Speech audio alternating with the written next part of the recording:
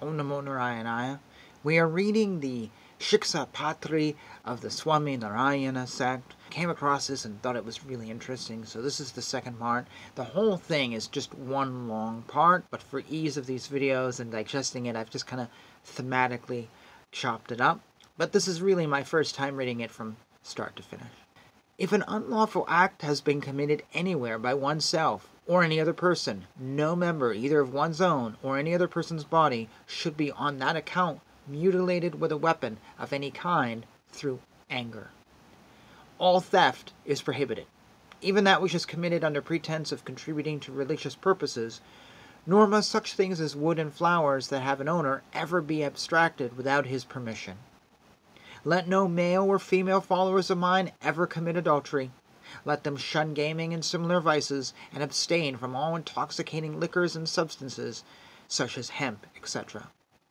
Nowhere, except in Jagannatha Puri, let a man accept water or food which has been cooked by one from whom food is not to be taken, that being a person of a low caste, even though that food may have formed the prasada of Krishna, that is, the remains of what has been presented as an offering to Krishna. No calumnious language must be used against anyone for the sake of promoting one's own interest. No abusive words must ever be spoken.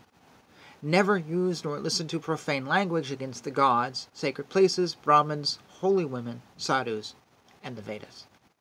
The remains of the offerings to that goddess to whom flesh and liquor are offered, and in whose presence the killing of goats, etc. takes place, are not to be eaten.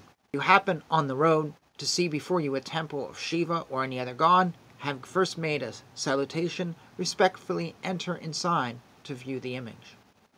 Let no one abandon the duties of the class and order to which he belongs, nor practice the religious duties of another, nor have anything to do with those propounded by heretical teachers.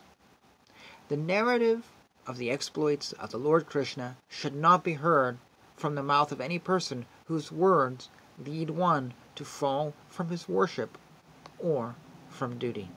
Never tell a truth which is likely to cause serious injury to yourself or to anyone else. Avoid associating with ungrateful persons. Never accept a bribe from any person whatever.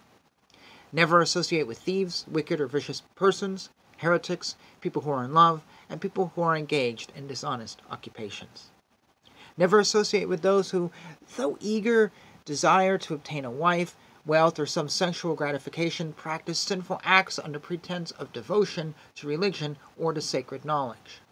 Never pay attention to those books in which Krishna and his incarnations are impugned by controversial arguments. No unstrained water or milk should be drunk, nor should water containing minute insects be used for such purposes as bathing, etc. Never take medicine which is mixed with spirituous liquor or flesh meat, or which has been prescribed by a physician whose character is unknown. Never allow bodily excretions or exudations or saliva to fall in places prohibited by the Shastras or by public custom. Never enter or leave a house by side entrance or the private door. Never take up your residence in a place belonging to another person without asking the owner's permission. Males ought not to listen to discourses on religious knowledge or to tales about the exploits of heroes from the mouths of women, nor ought they to carry on controversial discussions with females, nor with the king or his officials. Never speak disrespectfully of religious preceptors or superiors, of those who have gained renown in the world, of learned men, and of those that carry arms. Never do act rashly, never be slow in a religious duty, impart to others the knowledge you may receive, and daily associate with holy men. Do not go empty-handed to pay a visit to a religious preceptor, a god, or a king. Never betray a trust or violate confidence. Never praise yourself with your own lips.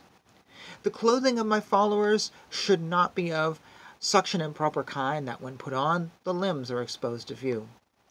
The worship of Krishna must not be performed without attending to religious duties. Adoration of Krishna should not be abandoned through fear of the reproaches of ignorant people. On religious festivals and on ordinary days, the males and females that go to Krishna's temple should keep separate and not touch each other. Those twice-born persons who have received initiation into the worship of Krishna from a duly qualified religious teacher should always wear on their necks 2 rosaries made of tulsi wood, one for Radha and one for Krishna, and should make an upright mark on their foreheads.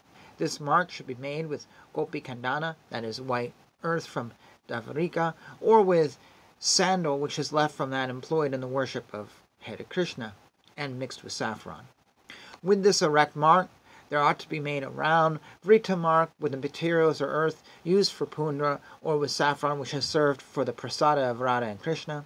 Those pure Shudras who are worshippers of Krishna, while practicing their own peculiar duties, should, like the twice-born, use a rosary and a vertical mark on the forehead. By those Shudra worshippers who are different from the pure Shudras, 2 rosaries made of sandalwood, etc., are to be worn on the throat, and only a round mark is to be made on the forehead. Those twice-born of my followers who have inherited from their forefathers the custom of using a rosary of Rudraksha beads, sacred to Shiva, and the 3 horizontal Shiva marks, should not discontinue that practice. Narayana and Shiva should be equally regarded as manifestations of one and the same universal spirit, since both have been declared in the Vedas to be forms of Brahma. In times of slight distress, my adherents shall not chiefly, or by preference, follow the laws which are laid down by the Shastras for times of excessive distress. And we will pause there. There's a lot here to digest. A lot of this stuff, I think most of us would not be able to do in the modern age. It was very hard in American society anyways. But if you pull yourself up and see the bigger picture, there's some really great things here. There was a line I just wanted to say.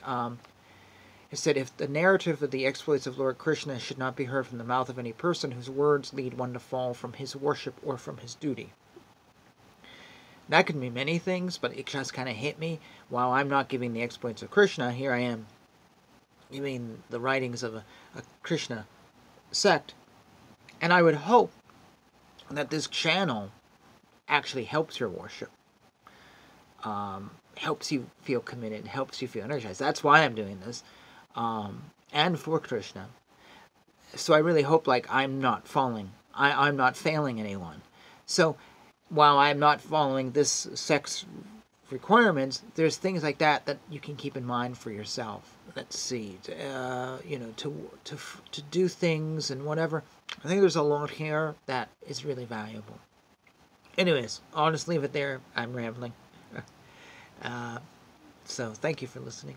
Hare Krishna, Krishna Krishna, Hare Hare, Hare Rama, Rama Rama, Hare Hare.